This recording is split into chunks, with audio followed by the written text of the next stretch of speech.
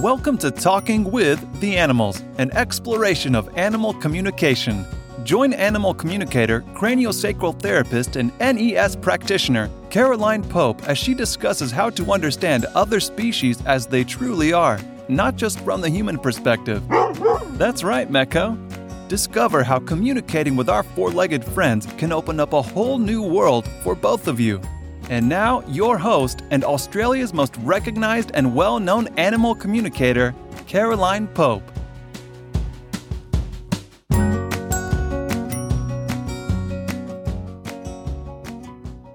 Hello and welcome to another episode of Talking with the Animals. I'm your host, Caroline Pope. Thank you for joining me. Now, today I'm going to talk about brachycephalic dogs. For those of you that aren't familiar with the term brachycephalic, basically it means anything with a squashed-in nose. The Frenchies, the pugs, the cavies, the bulldogs, those sorts of dogs. Now, the reason for this is twofold. I had been contemplating for the last few weeks covering it because of the issues that they've had, but also because one of my clients lost their dog at 24 degrees in the shade with heat stroke this week. Why? Because it was a brachycephalic dog. And then this morning when I was posting on Facebook, you can all have a look at the articles. Those of you that don't know my Facebook page, it's simply my name with animal communicator, craniosacral and nest health therapist. You'll find it. There's a great article there that apparently the Vets of Australia, which with all due respect, I'll believe it when I see it, not before, and this was in a UK magazine, was stating that they wanted to change the standards like it's been done in parts of Europe. I think it's Denmark and Norway, but don't quote me on that, where the dog's nose now by law needs to be 1/3 the length of its face. Now, this is a great step in the right direction. These dogs live lives of untold suffering caused by us. Now, I'm fully aware that a lot of people are going to think I'm having a rant here, and they're probably right. I am. But I see these dogs, and unlike a lot of people, I can talk with these dogs. I'm much, much more aware of the suffering that they have their entire lives because of us. Now, most of these dogs, not all, but most of these dogs cannot reproduce naturally. Because of the big heads and narrow pelvises, they're pretty much an automatic cesarean. Now, going back, it'd have to be 20 or 30 years ago when I was vet nursing, so we're going back a fair while. I remember the UK were going to try and introduce this wonderful new standard, and basically it was, think of it like a point system. If they have to artificially inseminate, in those days there really wasn't a lot coming from overseas, so keep in mind the time that this was all doing, you'd lose X amount of points. If a dog had one cesarean, it had lost X amount of points. If it had to have two, it had to be desexed and wasn't be allowed to be bred from again. And the whole idea was to breed dogs that could reproduce and give birth naturally. Now, sadly, that's pretty much gone by the wayside, and most brachycephalic dog breeders I know automatically book their dogs in for a Caesar. And I know plenty of bitches that have had 3 and 4 cesareans because they've had 3 or 4 litters. Now, again, it's a personal thing. I hear everyone saying, oh, but humans do too. Yeah, they do. But that's their choice. They may have had a cesarean before. They may choose a cesarean, and there's a whole argument at the moment with the doctors about why we shouldn't be booking in cesareans automatically. It should only be as a last resort. And yes, I know plenty of women died in childbirth. I agree. However, that was to a large extent their choice. We're not talking about humans now, we're talking dogs. Now, once these dogs are born, many of them, particularly the pugs and Frenchies, which are so incredibly popular at the moment, it's an automatic that sooner or later they'll have an operation to help them to breathe better. Now, I'd really love to know how we've got from oh my God, the dog can't breathe, either euthanize it or stop the line, do the surgery so the poor little bugger can breathe and stop breeding that line, which is where it should be in my book, to, oh yes, nothing to see, move along. For those of you that watch the ABC at any stage, I think it was about 10 or 12 years ago now, Catalyst did a fabulous program.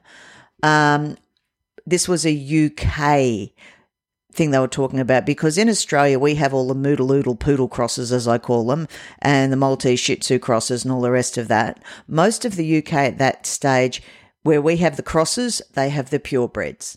So this was talking about how we've changed the breeds, and there was the peaks and the pugs and all sorts of stuff, and they were talking about how 100 years ago, and they were showing pictures, and the RSPCA have said, we've morphed these dogs into genetic freaks and mutants, and they're right. Now, this particular thing got so much press worldwide that they wound up Crufts, which is one of the big dog shows in Europe, actually had a couple of the pet food sponsors pull out because they were so horrified at what they saw. Sadly, nothing really went on from that. It's nothing to see, move along after all the noise is gone. And to me, again, it's a why. Now I hear all of you going, oh, but they're cute and they love the way they look and they, snort. They're not snorting. They're gasping for air. You gasping for air isn't cute. You're panicking, but you're happy for the dog to do it. And I'm sorry, but that is the reality of it. Now, this poor bloody dog died at 24 degrees in the shade because it couldn't breathe. Now, I wish I could say that was a one-off. It's not. I see so many of these. It's just horrendous. Many of them have massive headaches most of their life because of the pressure in their skull, because of the way we've shaped them. And as I've said, anyone that has had an asthma attack and has really struggled to breathe knows how hard it is. These dogs pretty much feel like that, some of them, their entire lives. They can't run normally for any length of time because they can't breathe. Doing in the hydrotherapy tank is a real challenge because you can't get the heart rate up too much in some cases. Why? Because they can't breathe.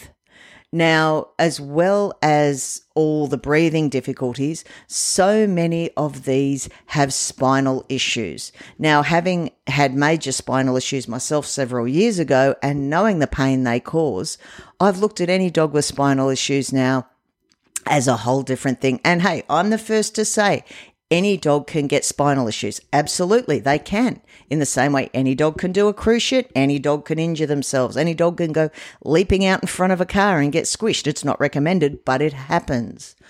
But what I'm talking about is the genetic predisposition. Thinking of one fabulous little Frenchie I work with at the moment, whose owner, I might add, has pretty much said she's not taking receipts because she's wallpapered the whole house and the garage. And I wish I could say she was joking, but I don't think she is. A lot of Frenchie owners can expect to spend 20 or 40 thou on their dog if they don't have pet insurance. And yes, if you're going to have one of these, for God's sake, take pet insurance. You're going to need it. But look for the exclusions because there's a lot of those too. But this poor little guy was treated for meningitis. Long story short, ultimately they found out it was spinal issues. Congenital spinal issues, which means this poor little guy had been born with them. Now, this particular little dog was under 3 years of age. He was not overweight. He was really fit, fabulous muscle tone, which supports all the joints and the spine, and he still had the problem. And that's another thing. Most of these guys, you look at the bulldogs, you look at the pugs and the Frenchies, most of them are overweight.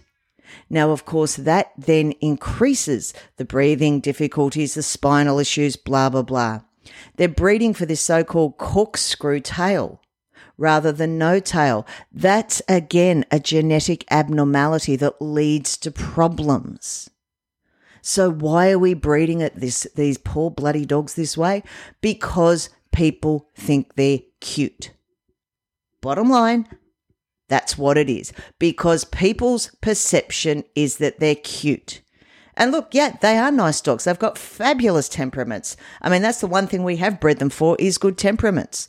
I don't know how they put up with being in the bodies they're in. I guess they've known no different, but it doesn't justify the suffering. Now, they are also very popular in America at the moment. The Frenchies are huge with all the celebrities. I can't think off the top of my head who it was, but you guys will no doubt will fill me in. One of the could have been Lady Gaga, one of them. Anyway, nearly lost a couple of her Frenchies and the dog walker got shot. People want what celebrities have. I mean, we all do the celebrity branding for a reason, because it sells. Unfortunately, it's selling more suffering. Have a good look at a normal wolf or a dingo. Long legs, short back, reasonably long nose. Now, we do breed for looks and we exaggerate them. You look at Lassie in the movies in the 50s or 60s. You now look at a collie nose. The head, the nose is much more elongated. The head's not as broad. It's much narrower because they've bred for that. Now they have what's called collie eye, because basically the eyes, the way they've bred the nose, don't sit right and correctly in the skull. You've got all sorts of other problems. We have done this. Pretty much every Sheltie puppy I've seen has back problems because of the shape of its head. It does, it does me in. But why is it? We need to look at it and say, why do I think this dog is cute? Because it's got the big bug eyes and the childlike face. Well, yeah, it might be. But we need to really look at, why am I increasing animal suffering? If we all took that as a thing, the breed would change. Because until consumer demand changes and people start only buying the ones where the muzzle or the nose is 1/3 the length of the face, it's not going to change. The more people want the squashed in faces, judges are not going to change their thinking. Quite frankly, I think I've seen 2 in the last 3 or 4 years that had the correct nose to be able to breathe correctly. So we really need to look at us as a consumer, because at the end of the day, it is the holy dollar. If you want one of these, fine, but get one with a longer nose that can start to breathe. You're still potentially going to have all the spinal issues. Jump on any pug or Frenchie Facebook group and you'll see intravertebral disc disease as one of the big problems as they age. Incredibly painful, incredibly debilitating, both to the animal and to the human's wallet and to your emotions too, because we love our dogs. Now, I'm not saying any dog can't have IVD. Of course they can. In the same way, plenty of people have got back problems. You look at your lifestyle factors, you look at your nutrition, you look at your exercise, you look at your home, you get rid of the slippery floors, you put down carpet runners. If you've got tiles or floorboards, put down carpet so they don't skid around. It will help. But if you've got a dog that's been bred with basically congenital deformities as a way of, that's the breed standard, you're upping your chances of getting a problem. That's just statistics. So have a really good hard look and think, why is it that I think they're cute? And then have a really good look at the dog. Look at its tongue curling as it's trying to breathe. Look at the sides heaving. I do not understand why people think having to have an operation to get the dog to breathe properly is normal. Look at the parents. Ask. And okay, now we all know not all breeders are going to be honest, but ask how many of these dogs of yours have had to have operations to breathe. And it's almost routine now when they're desexed, increasing their breathing as well. Start looking at it from a welfare issue. I'm not saying don't get one. They can be a great little dog. But from the dog's perspective here in Australia, where we have really hot weather a lot of the time, why are you looking at having a dog that struggles to breathe? What is it in you that wants something considered cute? It's the same as, they have to have their head up on a pillow when they sleep. That's not cute. That's because it can't breathe and it needs the head raised to help open the airways. Start looking at it. Start having the conversation with breeders. I'm not saying ban the breed, but we as humans really, really need to start looking at ourselves and asking, in what way am I contributing to an animal's suffering? And then going on from that, what can I do to help change this and increase the quality of life for my four-legged friends?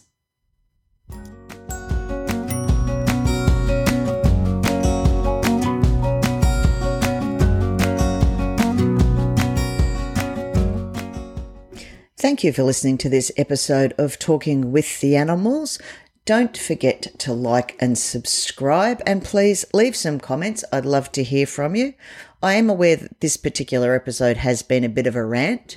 Yeah, it has. But as I say, I work with these dogs all the time. I see the amount of pain they're in, and I also have to deal with owners and their grief after a dog has died. No dog should die of heat stress and heat exhaustion at 24 degrees. No young, healthy dog should die at that age in those temperatures in the shade. Look after yourselves, stay safe, and as always, remember when you can to talk with the animals. Thank you for listening to Talking with the Animals. To learn more about Caroline and the services she provides, visit caroline-pope.com. You can also find her on Facebook at Caroline Pope Animal Communicator, CST, and NES Therapy. Are you ready to change the way you see your world and the animals in it? Well, we know his answer. Don't forget to subscribe, and see you next time.